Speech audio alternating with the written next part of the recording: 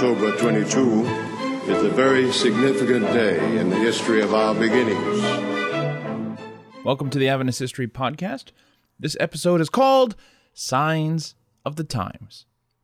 Last time we talked about Adventists in the Civil Rights Movement and how it took so long for the church to integrate many of their institutions. And that's all found in the Color Line, Part 9. So go check that out if you hadn't had a chance to listen to that yet. Okay, in 1971, Christianity Today published a perceptive piece about Seventh-day Adventists. The evangelical magazine didn't always do justice to Adventists, in my opinion, but they got a lot right in this article. And there's a reason why they got a lot right in this article, and I'm going to tell you about that in a little bit. But it's worth hearing the first couple of paragraphs. Quote, Seventh-day Adventists take some pride in being called a peculiar people, which indeed they are. They are among the few remaining church groups that believe in the literal interpretation of the Bible. They hold fast to a personal second coming of Christ soon and envision their task as preparing the earth for his return. Their health practices, rather strictly observed, were once considered foolish and quaint. Now, ample scientific support is found for a large share of them.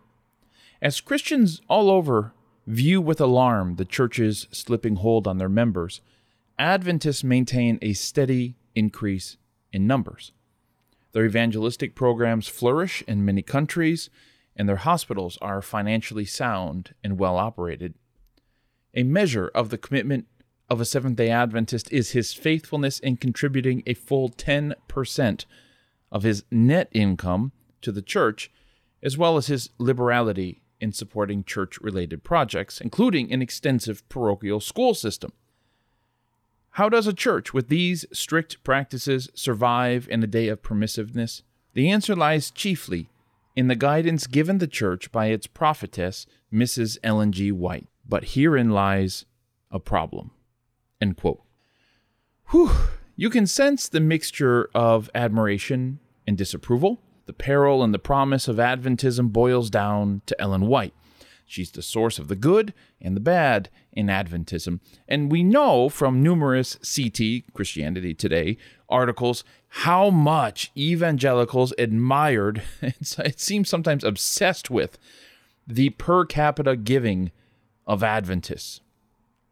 In those days, no Christian group gave as generously as Adventists. Now, the author of this CT article offers some examples of this good-bad role which Ellen White plays in the church.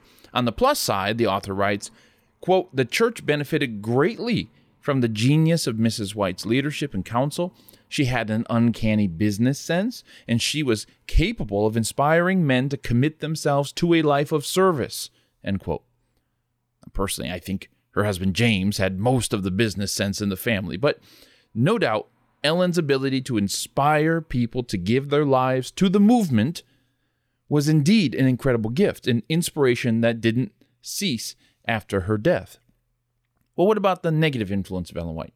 This happens, the author writes, when Adventists lose, quote, sight of the historical situation to which Mrs. White addressed herself, end quote, and is seen in the way in which, quote, ultra-conservative Adventists of today still oppose the use of drugs. They bemoan the fact that Adventist hospitals are like other hospitals. In other words, they believe that what Mrs. White said in a particular situation a century ago applies with equal force today, no matter how much times have changed, end quote. In other words, Ellen White said some things about drugs in the 1800s, Adventists should stay away from them. And so this author is writing, does this mean that all the drugs invented since the 1800s, like Adventists should stay away from all of them? Is her counsel on this issue true in not only in her day, but in any day after her day, no matter what the drug is? Do we just stop thinking about the individual drugs and just ban them all? The main problem, this author tells us, is that the way the church treats Ellen White hinders Adventists from understanding the Bible. An Adventist, the author writes, quote, may study the Bible carefully, but the final word rests with Mrs. White. Her opinions are considered untouchable. This doesn't stop thinkers in the church from weighing carefully the age of the earth, a new mission of the laity, the remnant church concept, attitudes towards the Catholic Church, and a host of other matters. Yet they discuss these topics without comfort and with a sense of guilt." End quote. Now, I've quoted from this article at length. I feel like I've read half of it to you.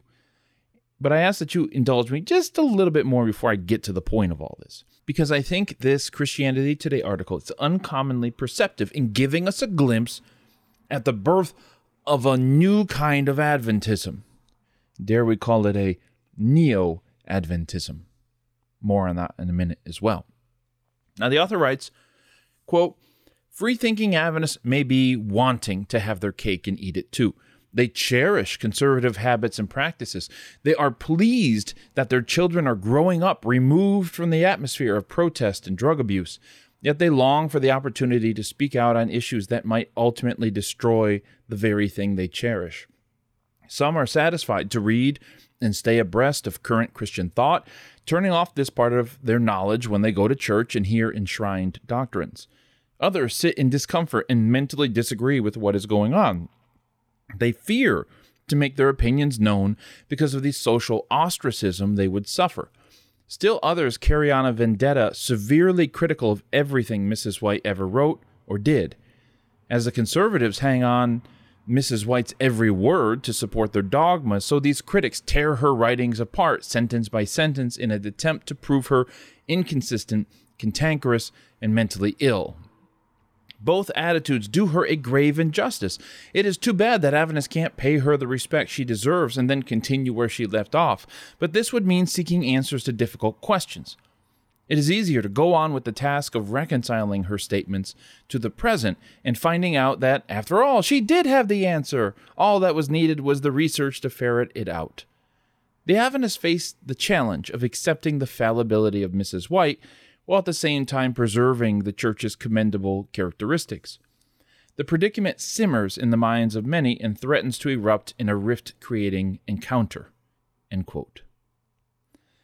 Okay. The reason why the Christianity Today article could offer such insight into the inner workings of Adventism is due to the fact that it was written by an Adventist missionary and doctor named Stanley Gordon Sturgis. And the reason why I'm quoting Sturgis at length is that the basic dilemma he is outlining is very much a present dilemma. Sturgis rejects those who see Ellen White as mentally ill. I'll call that the Steve Daly approach, okay? He has no desire to go down that road, to just completely demolish and discredit Ellen White. But he also rejects those who, he says, are slavishly devoted to Ellen White. Without thinking, just apply it. You don't have to think about whether it applies, just apply it. Sturgis wants a middle course, a course that appreciates and honors Ellen White, but isn't mindless about the culture and context in which she lived. It might seem like a small thing to hope for, but as we're going to find out by the end of this episode, what he wrote was dangerous. Stanley Sturgis began writing for a new Adventist publication that had appeared in 1969, called Spectrum. Writing to an Adventist audience, Sturgis calls out what he sees as a confusing Ellen White policy in Adventism. He writes, quote, "The term cult has been applied to the Seventh-day Adventist Church because it is believed that Adventists have an extra scriptural source of authority in the writings of Ellen G. White," end quote. Of course, that is not the denomination's official position. The official position is that Ellen White's writings shed light on the Bible as a lesser light, while, quote, "the Bible is the sole source of authority and doctrine," end quote. The problem, according to Sturgis, is that this official position exists only on paper. Sturgis cites an editor of the Review who wrote that Adventists believe Ellen White's teaching authority to be equal to that of the Bible, which is to say, Adventists may formally claim that Ellen White's writings, while inspired, are not scriptural, but functionally, Adventists act as if they are. This seeming contradiction between formality and function is what evangelicals and others found to be so infuriating about Adventism. It's why some, even today, think Adventists are being duplicitous. They say one thing, but they practice another. But those critics are wrong, at least about this.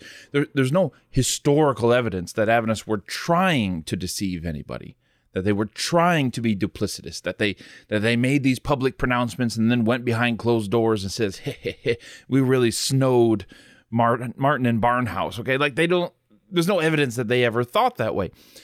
Official statements made it clear that Ellen White was not verbally inspired, but that didn't stop many Adventists from believing that she was. And at some point, church leaders decided, let's not contradict them. This led, as Sturgis put it, to an uncritical literalism toward Ellen White.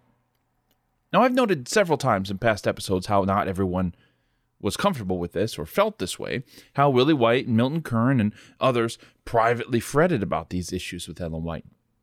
Kern, if you'll recall from the Adventist History Extra episode called The Kern Letter, wanted a conference in the 1940s to discuss the nature of Ellen White's inspiration. From his perch at the seminary in those days, Kern also saw the same disconnect between what Adventists say about Ellen White and what they actually practiced. He wrote to M.L. Andreasen, the Great Dane, quote, "It's not about what we say, it's about what we do," end quote. In the 1950s, Adventist scholar Siegfried Horn wrote in his diary that Adventist historians were having a hard time doing history without openly contradicting Ellen White's history. And even though Ellen and Willie White had made it plain that she was not an expert on history, Horn noted that the General Conference leaders didn't, quote, "dare to release her statements that she did not want to be considered an authority on history," end quote. Because if an Adventist historian, for example, wrote a history of the French Revolution that even insinuates that Ellen White got some facts wrong, or we learned more about this event that, maybe contradicts the color that she put on the story, there will be hell to pay.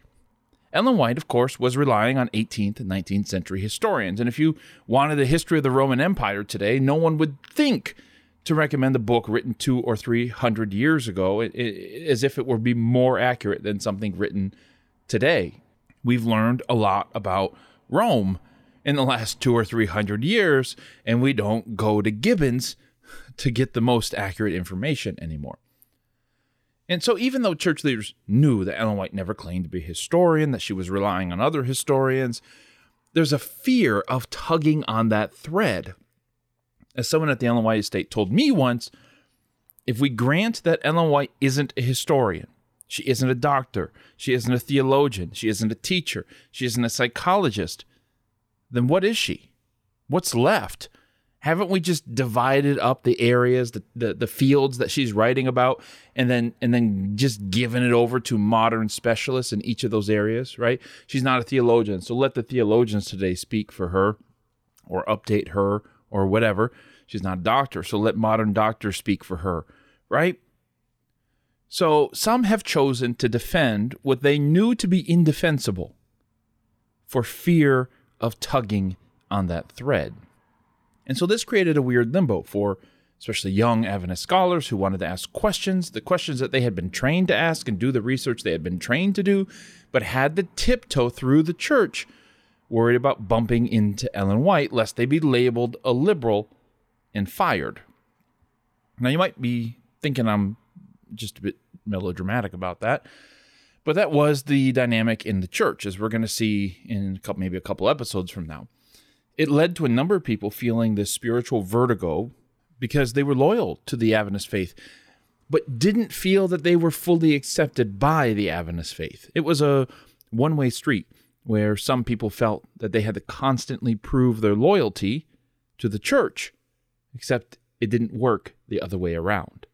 So this episode is the beginning of how those private frets over Ellen White that we've talked about in episodes past began to be aired in public by groups of well-trained, professional, and loyal Seventh-day Adventists who wanted to have this conversation, who needed to have this conversation.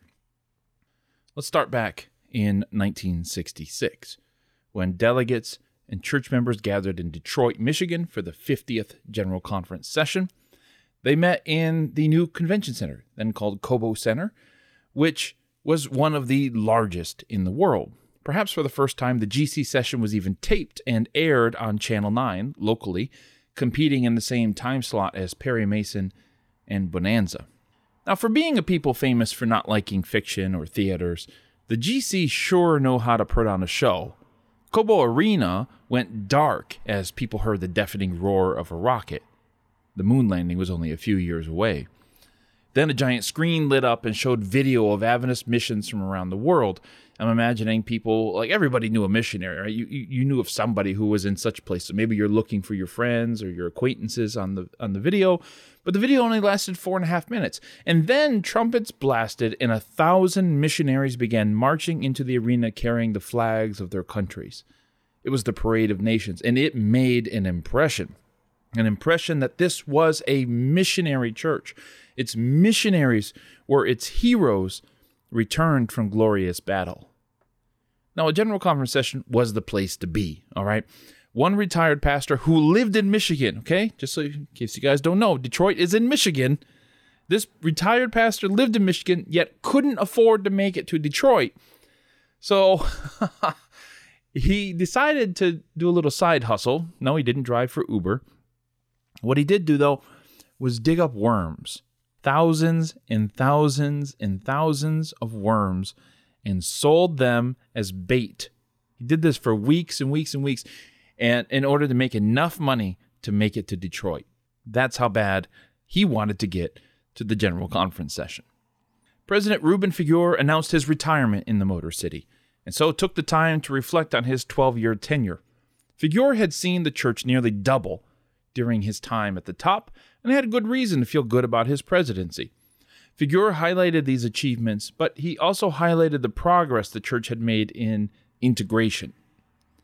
He told the delegates that, quote, progress has been made in removing age-old barriers of prejudice without shattering the unity of our church, end quote.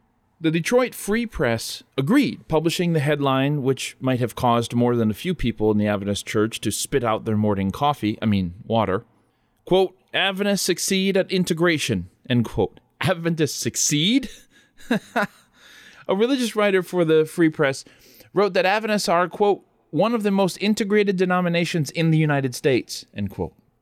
Again, I'll refer you to our previous episode on the color line, part 9, to realize how ambitious of a headline that was.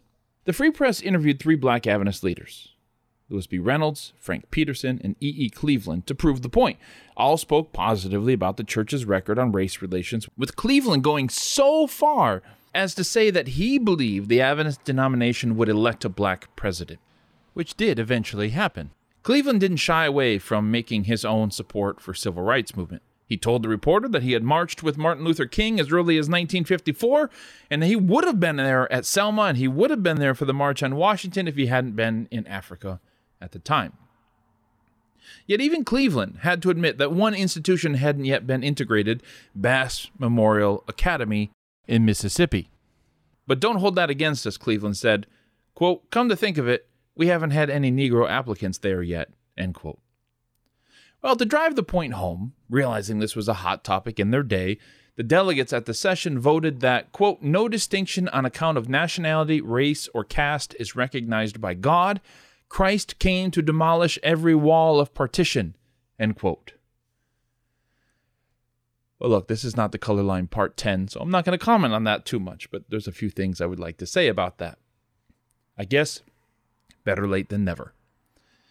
This was all part of what Figueroa called his middle-of-the-road approach to problems. And as he told the delegates, quote, one of the former presidents of the United States said that the middle of the road is the place where constructive work is done, not on the side of extremism or of liberalism, but in the middle of the road, end quote. Okay? Well, that wouldn't quite be the policy of Figueroa's successor.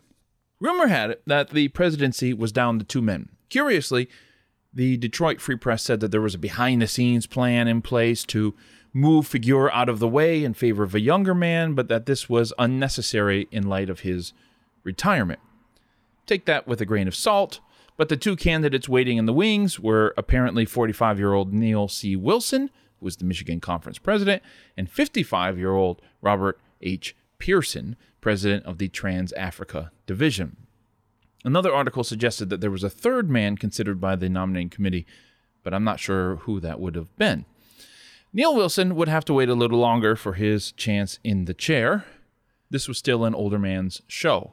Wilson, however, had the honor of introducing the governor of Michigan, a man named George Romney, whose son, for those who don't follow U.S. politics, still serves in the Senate. Wilson even gave Romney a set of the SDA Bible commentary, and Romney's wife, Lenore, would be speaking at the Michigan camp meeting 2 months later. There were 20,000 Adventists in Michigan, and George Romney was months away from announcing his candidacy for the presidency of the United States, but I'm sure that had nothing to do with that.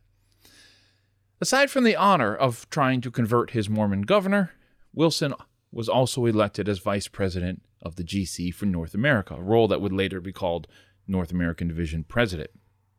As I've said, these issues surrounding Ellen White, the nature of her inspiration, the extent of her expertise, her borrowing from contemporary authors, and the scope of her counsel, right? How does it apply in the 1960s or 70s or 80s or 90s or whatever? All of these things have been known, quietly known. That these issues had finally spilled out into the public during Robert H. Pierson's administration wasn't his fault. It was something that was generations in the making. Adventist schools had been on the slow march toward accreditation. This increasingly meant needing professors, trustees, with doctorates which you could often obtain only from non-Adventist schools. And if you're going to go to non-Adventist schools, try to go to the best schools. In past episodes, we've talked about the Bible Research Fellowship in the 1940s and how these newly minted scholars began connecting with one another and wanting more. We've talked about how the General Conference was a little suspicious in one of these scholarly meetings under church leadership, and this helped lead to the 1952 Bible Conference, which had all of the trimmings of a scholarly meeting with little of the academic freedom. Church leaders saw the need to have graduate schools. In fact, Figueroa championed this so that they could train their own scholars. But you needed scholars to run these schools, scholars who had to be trained at outside schools and who would undoubtedly bring some of those ideas from those outside schools to the graduate school, to the church's graduate schools. And now, another generation had gotten their doctorates, and so the pressure to have this conversation about Ellen White and other issues in the Adventist church grew. It was the elephant in the room, if you'll excuse that very, very, very tired saying. 2 months after taking office, Pierson toured Andrews University. It had changed its name in 1960 from Emmanuel Missionary College to Andrews University. It was a time of student protest and ideological experiments at public universities, and Andrews, even as a general conference school, was not immune to the spirit of change. And it wasn't just from the students. Pierson had an immediate problem with Andrews' chair of the education department, Frederick E.J. Harder. Harder had presented a talk at Southern on Christian commitment and intellectual achievement, where he argued against anti-intellectualism and the indoctrination of students in Adventist schools. The printed version of the talk reached Pierson, who immediately sent it out to trusted advisors for a word on what to do about it. Some of those advisors were up in arms, just as Pierson felt they should be, but others, including review editor Ken Wood, Review and Herald book editor Ray Cottrell, GC Secretary Walter Beach, didn't mind Harder's talk, even if they thought some of his expressions were a little too sharp. And for that matter, the GC Education Secretary didn't have much of a problem with it either. So the issue lay dormant for now. Pierson's attention was turned west to the other General Conference school, Loma Linda. Adventist doctors and nurses had always been on the same wage scale as other church employees, but as nursing unions in the area were negotiating higher and higher and higher wages, well, it raised pressure on Loma Linda. Now, the answer to this had always been denominational loyalty. If you work for the church, you're expected to sacrifice. You don't do it for the money. But that line of reasoning wasn't enough for everyone, and the institution began raising salaries without church approval.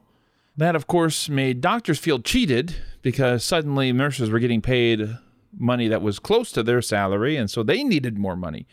And then when those doctors moved out of the School of Medicine and they began teaching science classes, well, they didn't want to earn less.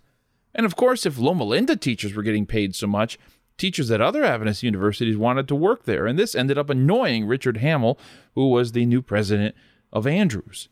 And while Pierson was dealing with Loma Linda, fire started back up at Andrews. It was like playing whack-a-mole.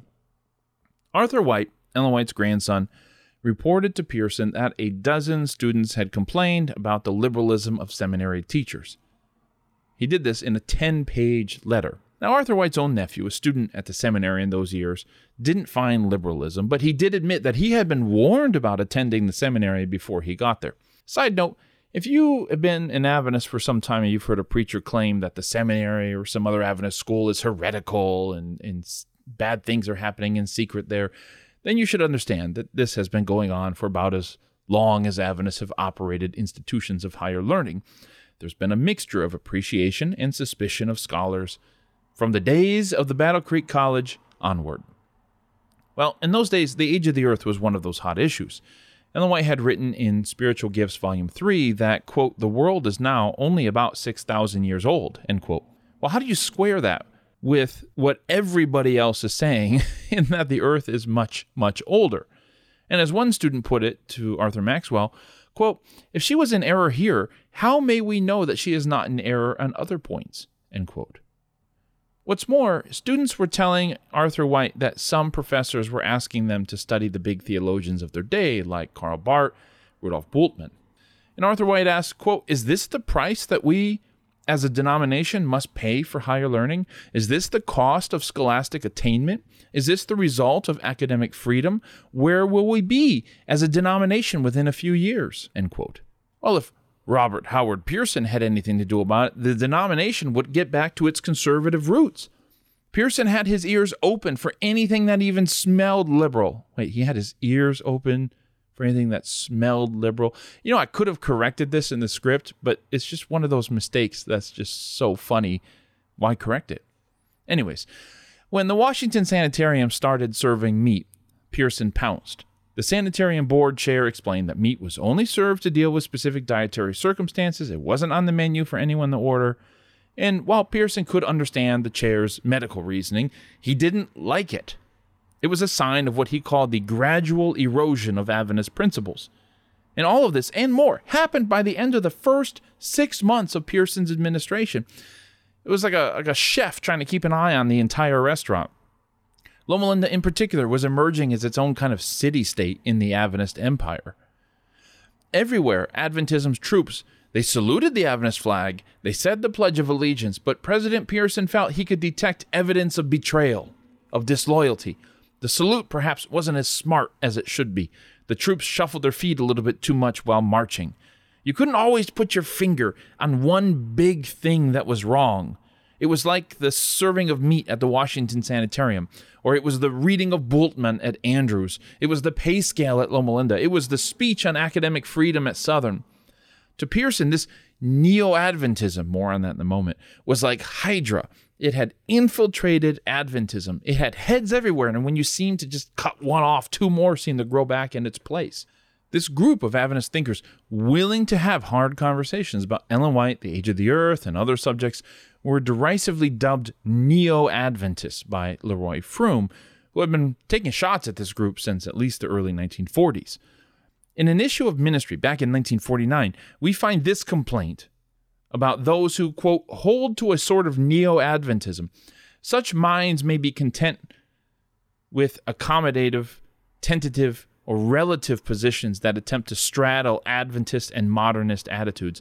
But the rank and file of us cannot operate on a nebulous, non-committal platform on fundamental principles and positions of faith. It does not comport with strong Adventism, end quote. Now this hits at a point of pain among more intellectual Adventists. The understanding that you don't have all of the answers, while the more traditional or conservative Adventists are not paralyzed by the same lack of answers, right? They can have confidence because they have an answer for everything.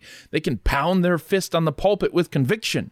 The Neo-Adventists can scoff that those conservatives are still using the King James Version, even though every scholar knows that the Textus Receptus is faulty. They can feel more intellectually honest, more rigorous in their investigation of the truth, but they seldom seem to be able to muster the same levels of conviction. There's a certain simplicity and accessibility to being able to just read what Ellen White says and accept it. Especially if the alternative is you have to go to some school, read 20 different theologians, and wrestle with 30 different points of view of the text. Because Now we have to speak in probabilities, not certainties. But J.N. Andrews didn't travel to Switzerland as the church's first official missionary and die for the probability that the Adventist understanding of Scripture might be accurate. He had certainty, and that's what motivated him. Froome concluded early on that these neo-Adventists seemed less able to motivate missionaries to give their lives or to keep a diverse global denomination in order. While Froome was no intellectual slouch himself, he nevertheless saw neo-Adventists as a cancer in the church body. They will sap our strength. They will undermine our faith. It's not that every question the neo-Adventist raises is wrong. It's like the meat issue at the Washington Sanitarium. Pearson could see the point in this one instance, but it just never seems to stop there. It's a million little points in a million little instances that are just tugging at the threads in the Adventist tapestry. And once you pull these threads and you unravel this Adventist tapestry, can you ever put it back together? And yet the questions about Ellen White, the age of the earth, the investigative judgment, wouldn't just go away. Once you've thought of them, you can't just fall back in line and carry on. You sit there in Sabbath school in your local church and you listen to the teacher say that every word of Ellen White was inspired, and you just bite your tongue. 10 years ago, you were on the same page with your fellow church members. Then you went to school. Then you read books. Now you have questions. Now you feel alone in your local church. But didn't Ellen White tell us not to be mere reflectors of other men's thoughts? Aren't we to study for ourselves? But if Ellen White is always the final answer on every point of Christianity, then what's the point of asking any questions? Why not just slavishly do whatever she says without thinking? Now, if you're feeling torn between the points being made by both sides of this issue, then I think I've done my job in this episode, because I want you to see both groups through each other's eyes. I hope it gives you something to think about, something to talk about, because if you're new here, by the way, then you should know that my goal isn't to tell you what to think, but to invite you to think on these things. So go share this episode. Start a conversation with someone about it. There's much, much more that we're going to be talking about along these lines, because President Pearson is just getting started. But before we continue this story, we're going to let Pearson get acclimated to his new job, because we have to talk about a few other things first. First up, there's a little disagreement happening in Southeast Asia in a place called, hold on, let me get my map. China, Malaysia, Thailand. Oh yeah, Vietnam. Yeah, let's talk about that. We'll see you next time.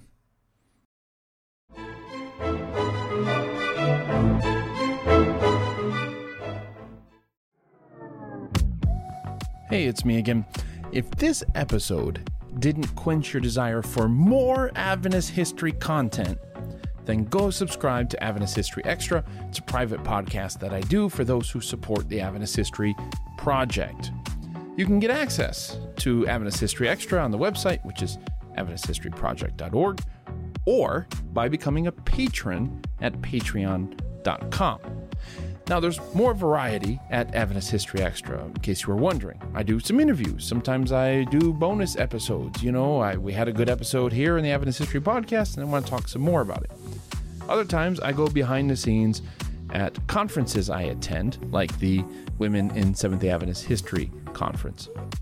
What's more, just as a second announcement for you, Michael Campbell and I are leading a bus tour in October 2024. So, if you want to go drive around New England a bit, see the sights and have some fun, well, you can sign up for our bus tour newsletter, once again, at AdventistHistoryProject.org. And we're going to keep you up to date there about what you need to know to go and sign up for that and all of that. So just to be very, very, very, very clear, we don't have a sign up for the bus tour itself, but it's a sign up for the newsletter so you can stay informed about the bus tour, so I don't have to make announcements every single time and interrupt these episodes and all of that.